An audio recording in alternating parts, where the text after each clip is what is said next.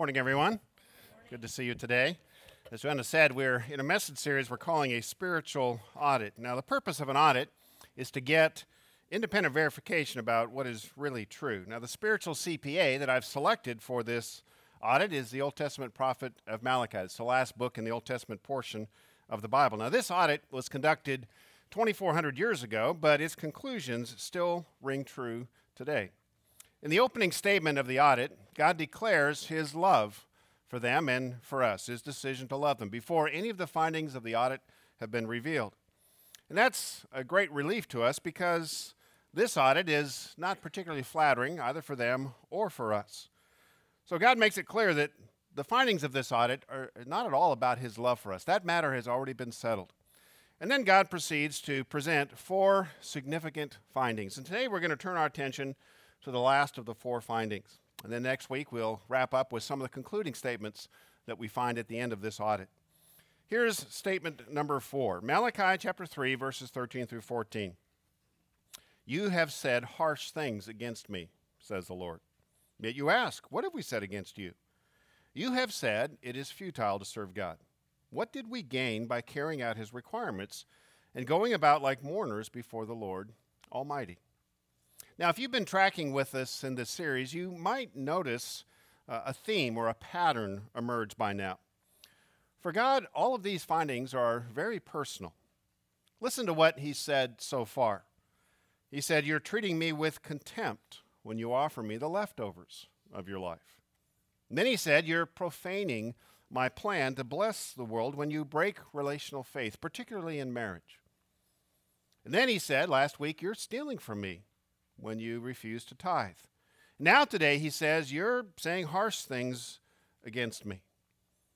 God is not simply pointing out moral rules that are being broken in this audit. He's describing the common ways that we tend to turn our back against God. And sin is not just a moral decision. It is that, but more than that, it's a relationship decision that involves our relationship with God.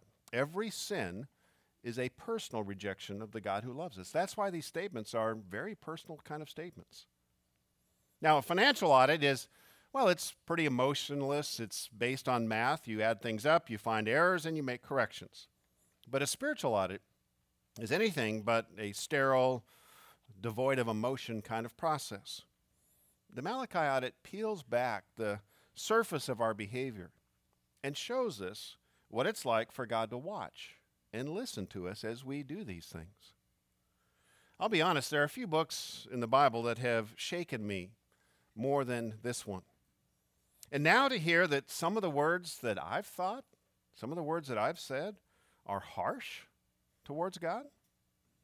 Like them, my first thought is I'm not aware of speaking or thinking harsh words against God.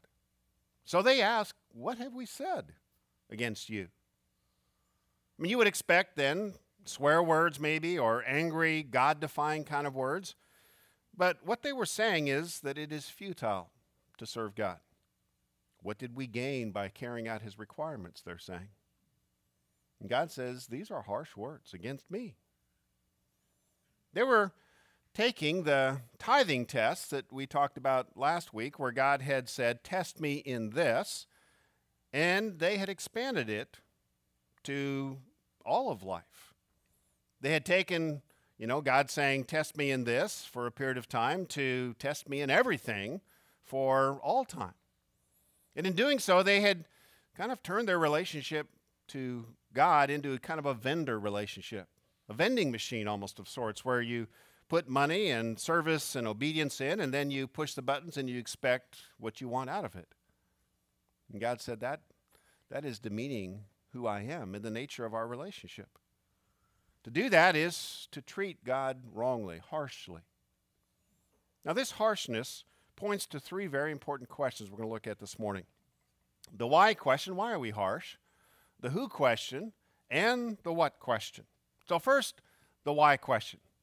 Why do we think this way? Why do we have harsh thoughts? Well, it's because we are bottom line thinkers. We're bottom line thinkers. That's why we speak and think harsh thoughts towards God. Common to every harsh thought against God is this bottom line approach to life that we all have. Now, what is a bottom line? When I was in business and advertising, it was my job to review the monthly financial report with the owner. I was the first one to get the report from the bookkeeper, and whenever I got the report, I would flip immediately to the last page and scan my eyes all the way down to that final number on the bottom line. Because that number let me know whether we had made money the previous month or whether we'd lost money. If it was positive, that's a good thing. If they had the dreaded parentheses around it, that was not going to be a good conversation with the owner. That's the bottom line. The number that lets you know whether you're doing good or bad, whether you've made money or you've lost money. Now, this bottom line approach is not confined just to the business world. It's really how we tend to perceive all of life. You know, we look maybe at our marriages and we ask, so what are we getting out of this? I mean, are we happier or are we sadder? Maybe we look at our jobs and we ask, so is all of the effort I'm putting into this job worth it? I've been here for X amount of years, and could I make more money somewhere else? Am I getting enough? Or am I getting promoted enough? Or am I learning and being challenged enough? Is this interesting enough? Is this worth it? We don't want to just keep working, a dead-end job, as we call it. If we're getting close to retirement, we might be asking, so am I gaining enough in that category and making those preparations? And then those of us who are parents, it's pretty easy, particularly when our kids move into the adolescent years, to start looking at the parenting ledger and wonder, is this going to work out? Is this going to pay off? I mean, all of this effort and all of this money and all of my heart in this, I wonder if this child is going to be okay or not okay. Now, we are bottom line thinkers because we were created to do something significant with our lives. Bottom line thinking is not wrong. It just means we're supposed to do something. We don't want to just pass time and have nothing to show for our efforts. We want to accomplish something, and that's good and that's right.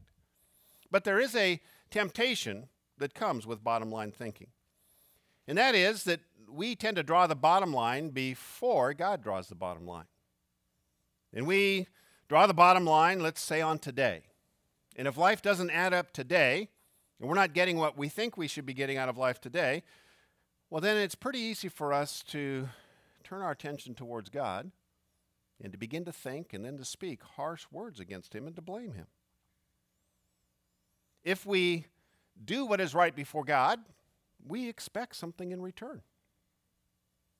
That's what they were doing. They said, what have we gained by carrying out God's requirements? Now, first you have to admit they are a little fuzzy on their memory of carrying out God's requirements because the audit so far has consisted of God saying, this is the problem, and of them saying,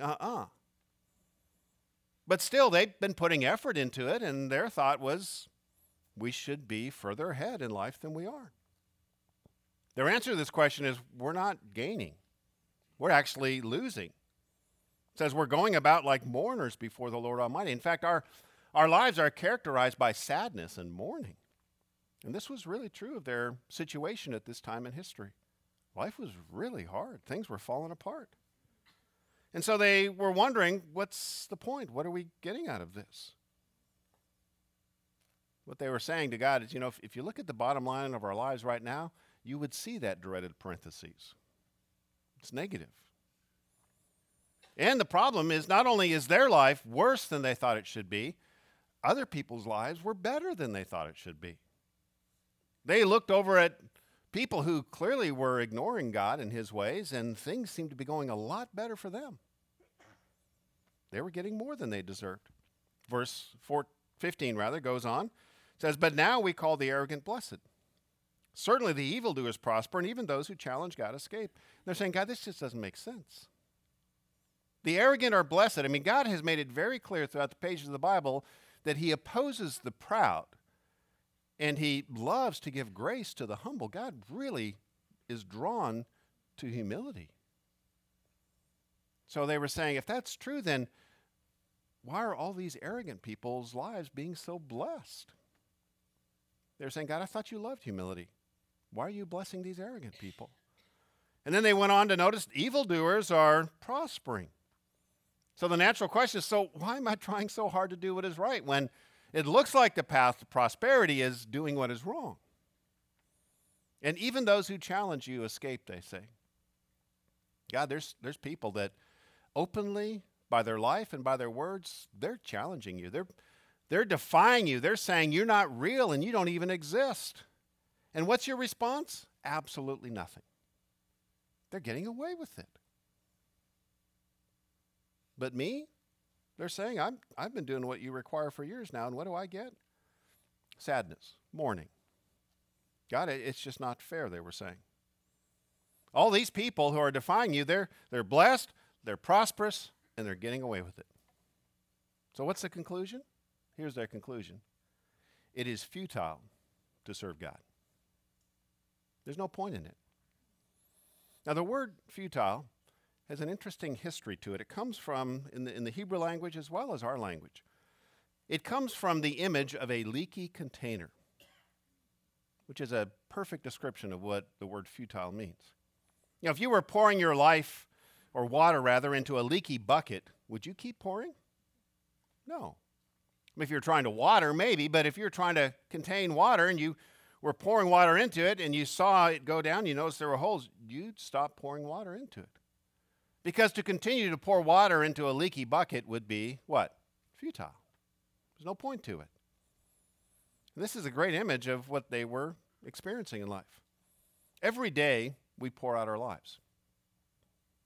You know, we don't know how much life we get to pour out. We don't know how many days we get to pour out, but every day we pour out a little bit more.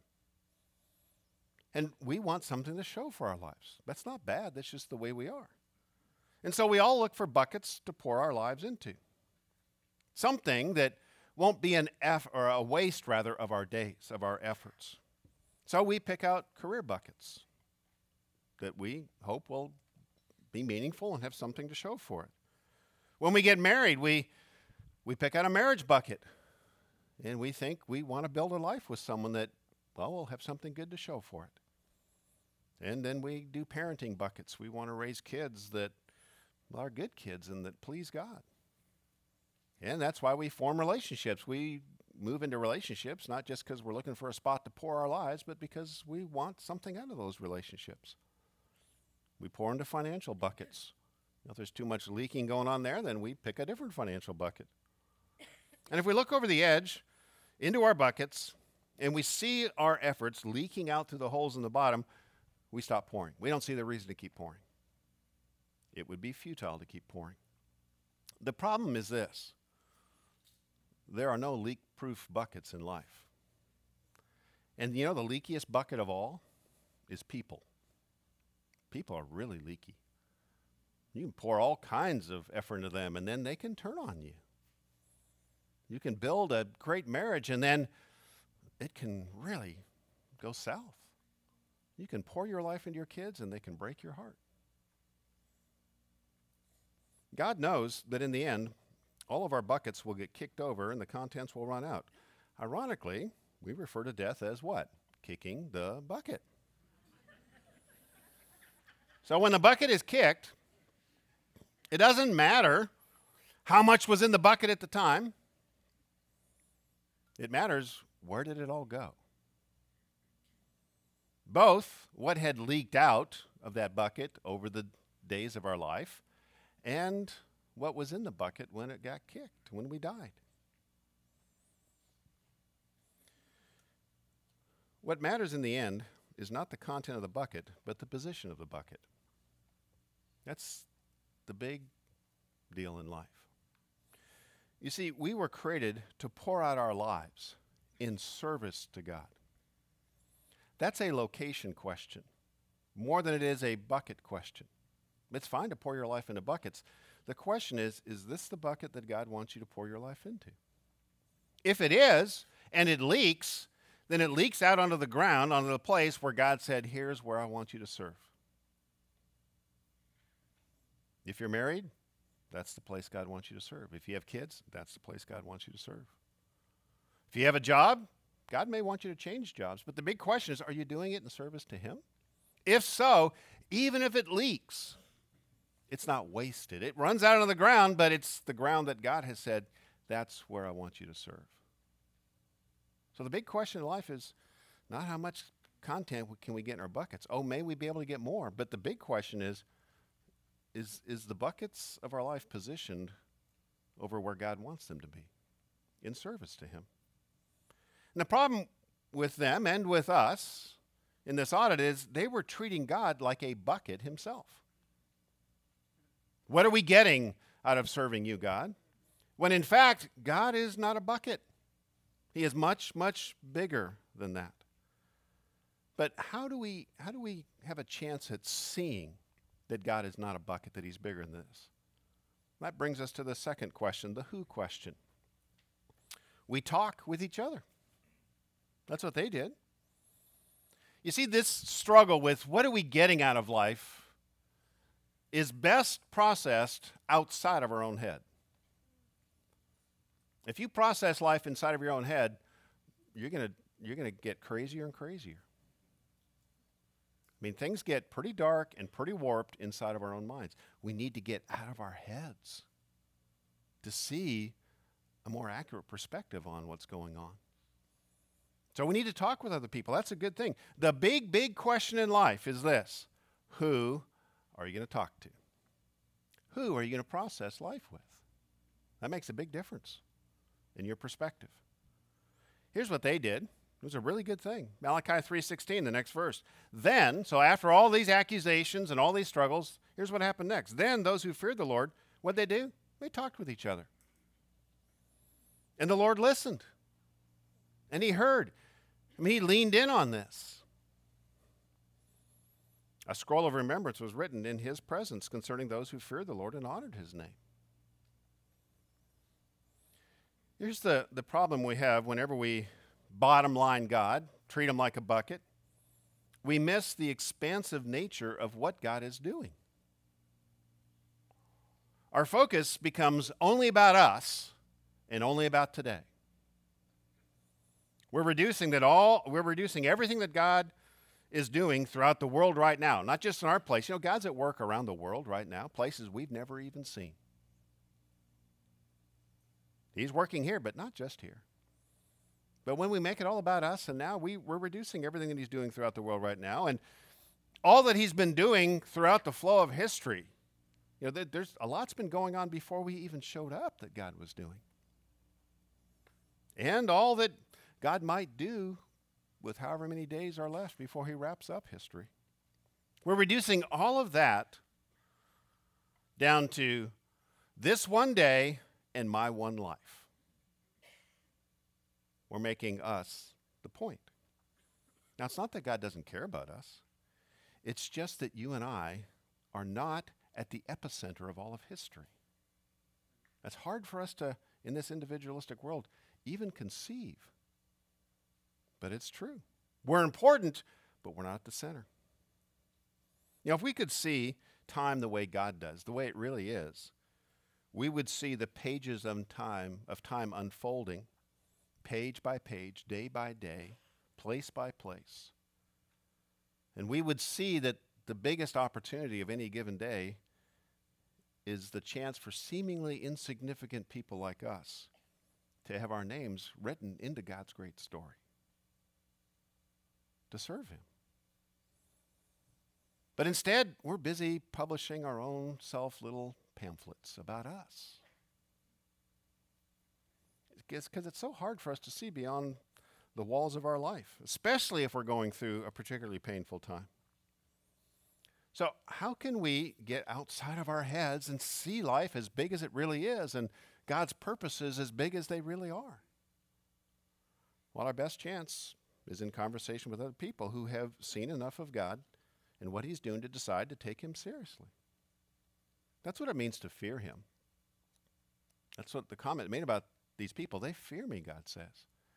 It doesn't mean they're scared of Him. That means they take God seriously. It's kind of like gravity. You know, I fear gravity. You know, I don't wake up in the middle of the night scared of gravity. I just don't do gravity-defying things because I think it's real. So I fear it. I take it seriously. That's the way we need to be with God. He's as real. Actually, He's more real than gravity because He created gravity. But among people who are not perfect, but they really are working to take God seriously. That's who this conversation is with. Inside of our heads, life becomes all about us. We draw the bottom line on the ledger. We look only into our buckets. But it's as we gather with others who take God seriously and have conversations with those who see this, that's when our vision is expanded. On our own, we just can't see far enough. This is why 2 of the 4 parts of our strategy here at Seabreeze, what we encourage people to do are connect in a group and volunteer on a team. And the real purpose behind those things is to give you and all of us the chance to form relationships with people who are also taking God seriously. I mean, in this context, attending a worship service, you're hearing some truth about God, and that's helpful. But it's not until you get to have a back and forth kind of conversation that things really shift in our minds. And when you connect in a growth group and when you serve on a team, you get a chance to meet some people that you might be able to have some of these conversations with. We are going to process life with someone. The big question is with who? That shapes our future. Now, it turns out God listens in on these expansive conversations of faith, and the words are entered into something called a scroll of remembrance. Now, we really don't know exactly what this is, but the amazing point is these words are so valuable and so precious that the God of the universe records them. In not just a data dump record, but in a way that they are remembered. That's amazing. What words do you think might qualify for entry into this scroll of remembrance? I mean, just think about this last week.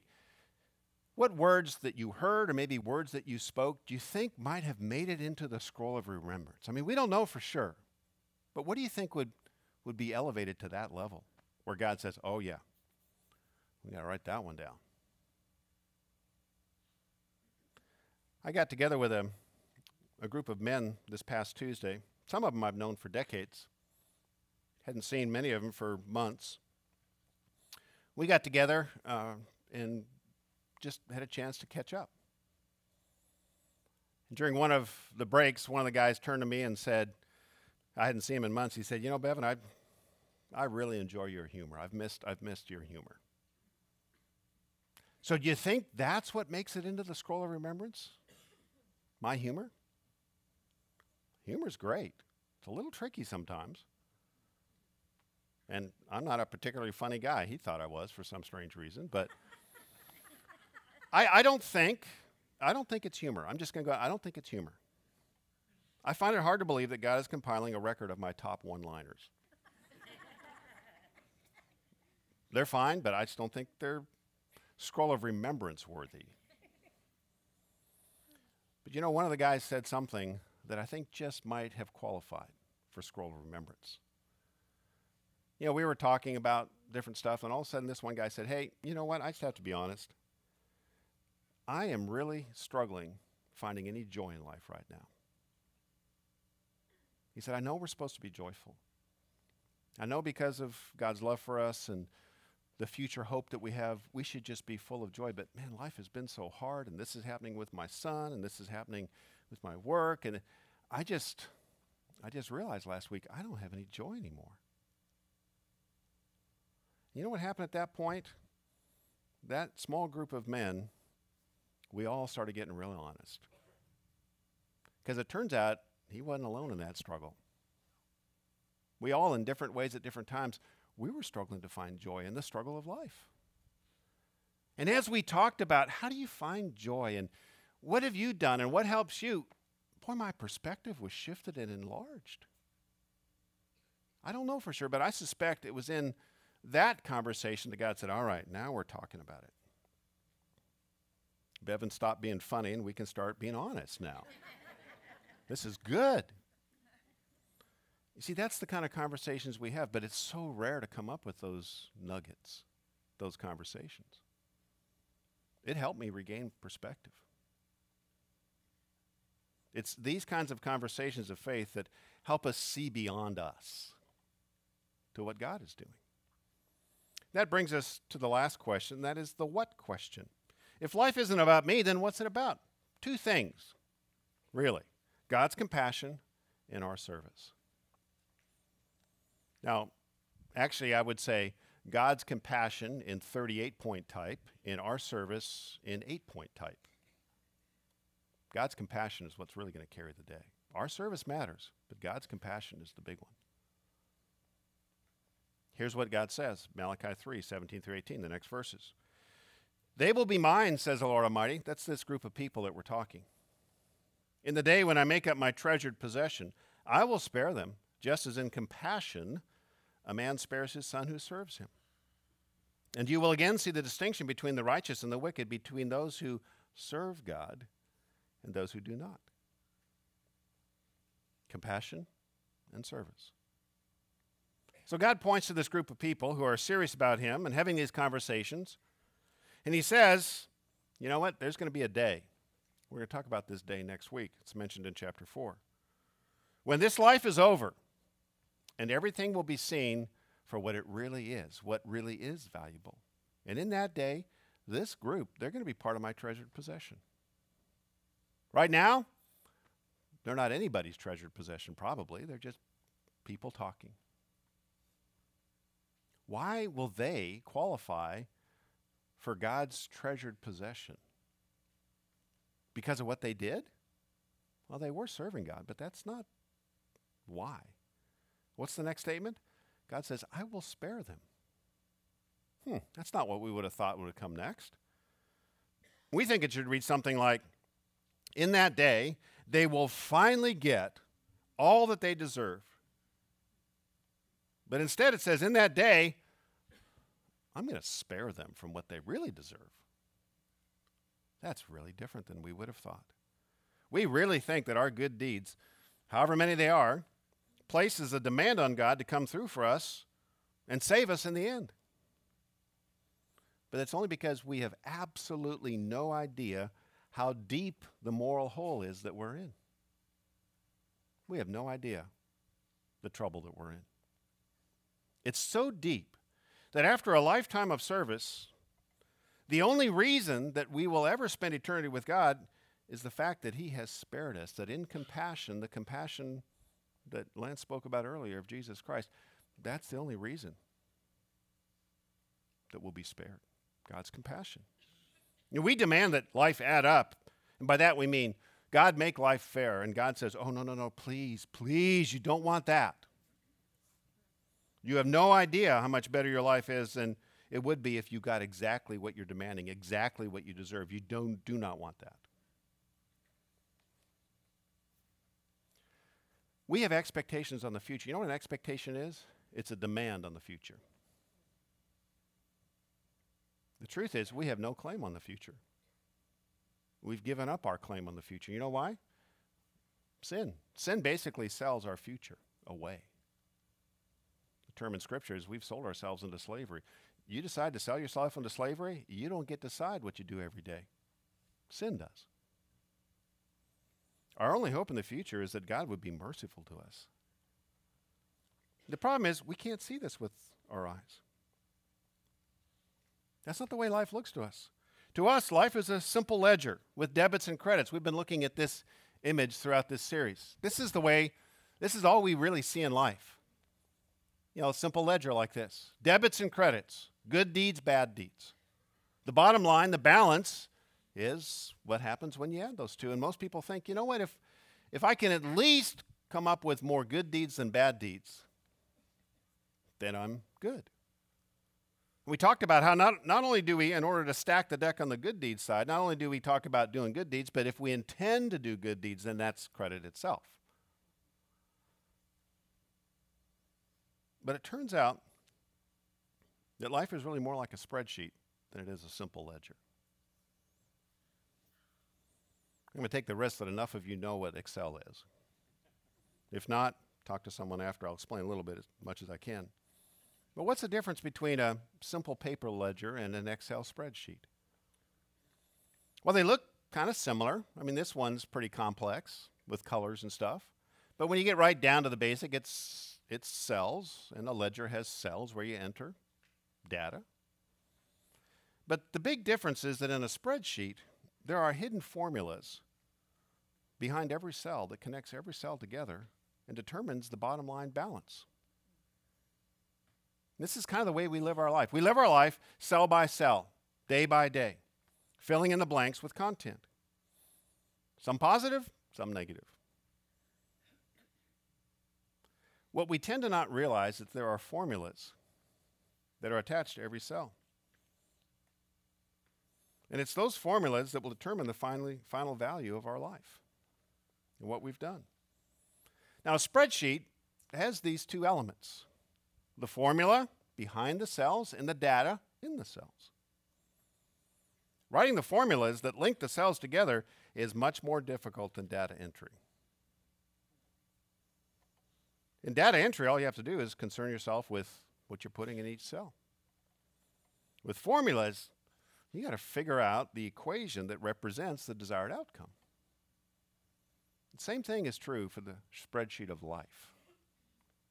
We all want a certain outcome. But it's very difficult to figure out the formulas to get that outcome. There's too many variables. It's way too complex for us. For example, if you're a parent, have you figured out the parenting formula? If you have, monetize that spreadsheet. You can make some big money. In fact, people make a lot of money presenting at least what they present as a partial parenting formula. We gravitate towards those formulas. Really, if I do this, this, and this, my kids will turn out this way. Here's $1,000. I hope it works. Those of you who are married, have you figured out the marriage formula? We can get parts of it, but not all of it. How about the financial formula? Yeah, there's some things we know, but then there's things we don't know. Our formula attempts all tend to be vastly underestimated when it comes to the impact of sin. That's what we almost never figure in. The impact of our sin and how that affects the outcomes of life. The impact of other people's sins and how that messes with the outcomes of our life. We just don't even factor that in. That's why we think we deserve more than we really do. Now, it turns out God is the one who writes the formulas of life. He shares some of them with us, but not all of them. He shares enough in order for us to focus on data entry. The single most important factor in his formula is his compassion. That's what will determine the day. Our role is to focus on data entry, not formula composition. Turns out formula composition is way too stressful for us. That's why we worry so much. If you're worrying, you know why? You're working on formula composition. And it's just, you're not sure how to make it work. You don't know how to guarantee the outcomes. We are designed to focus our minds on each day's entries, not on controlling the bottom line outcomes. That's what Jesus meant when he said, seek me first. Do what I want done today, and all these things will be, I'll take care of the outcomes. You take care of the day. Now that's great news, because we can do the day. The formulas, we can only do partial formulas. And so the single most important daily entry that we can make is service to God. That's why this verse talks about God's compassion and our service. You can boil all of the important things in life down to that. At the end, it's going to matter most to receive God's compassion. And the best thing that we could have ever done with our lives is in everything we do to serve God. Okay, I can do that today. Now, an obvious place of service, of course, is the church, but serving God is much bigger than just that. It's the why. It's to be the why behind everything we do. It's why we parent. It's why we're married. It's why we work. It's why we serve others. It's why we love people.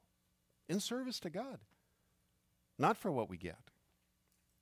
In the end, when God draws the bottom line, as it says in this verse, we will again see the distinction between the righteous and the wicked, between those who serve God and those who do not. Right now, we can't see it. On occasion, we can get a little glimpse of the value of serving God. That's why it says we will again see it. The implication is you've seen little glimmers of this. And then it faded.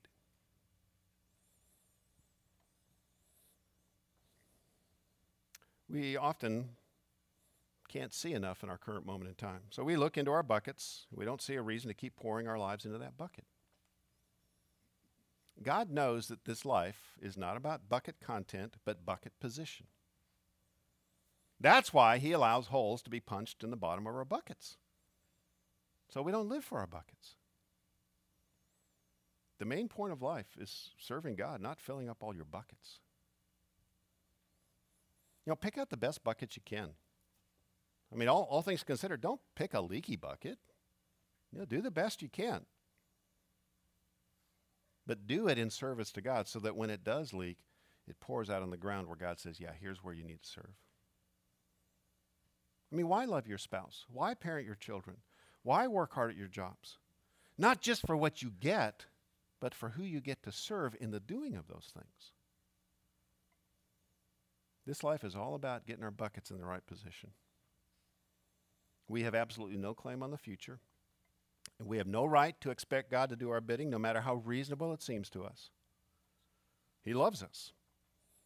And in mercy, one day, he will draw the bottom line on the lives of those who have taken him seriously and sought his mercy in Christ. And in that day, we will be much more grateful for his compassion than impressed with our service. But in that day, we will be very grateful for every moment of service to him that we offered. But this side of the bottom line, we're just going to have to keep quiet, keep our harsh tongues quiet and our harsh thoughts quiet against him.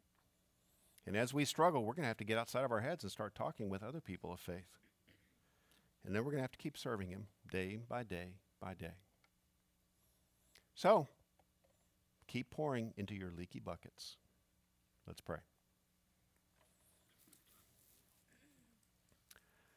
Father, we are so grateful for how your word elevates our perspective and gives us a glimpse into what really matters.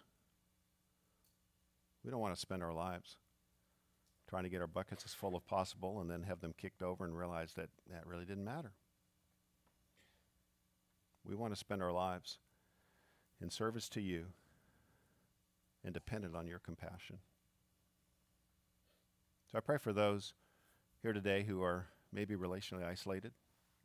They don't really have anyone to talk to. Things are getting crazier and crazier inside their own heads. God, I pray you'd help them to see the next steps that they can take to begin to build the relationships that will allow them to talk about the real struggles of life.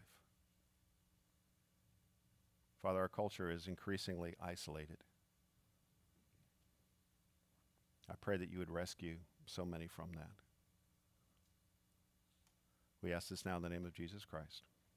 Amen.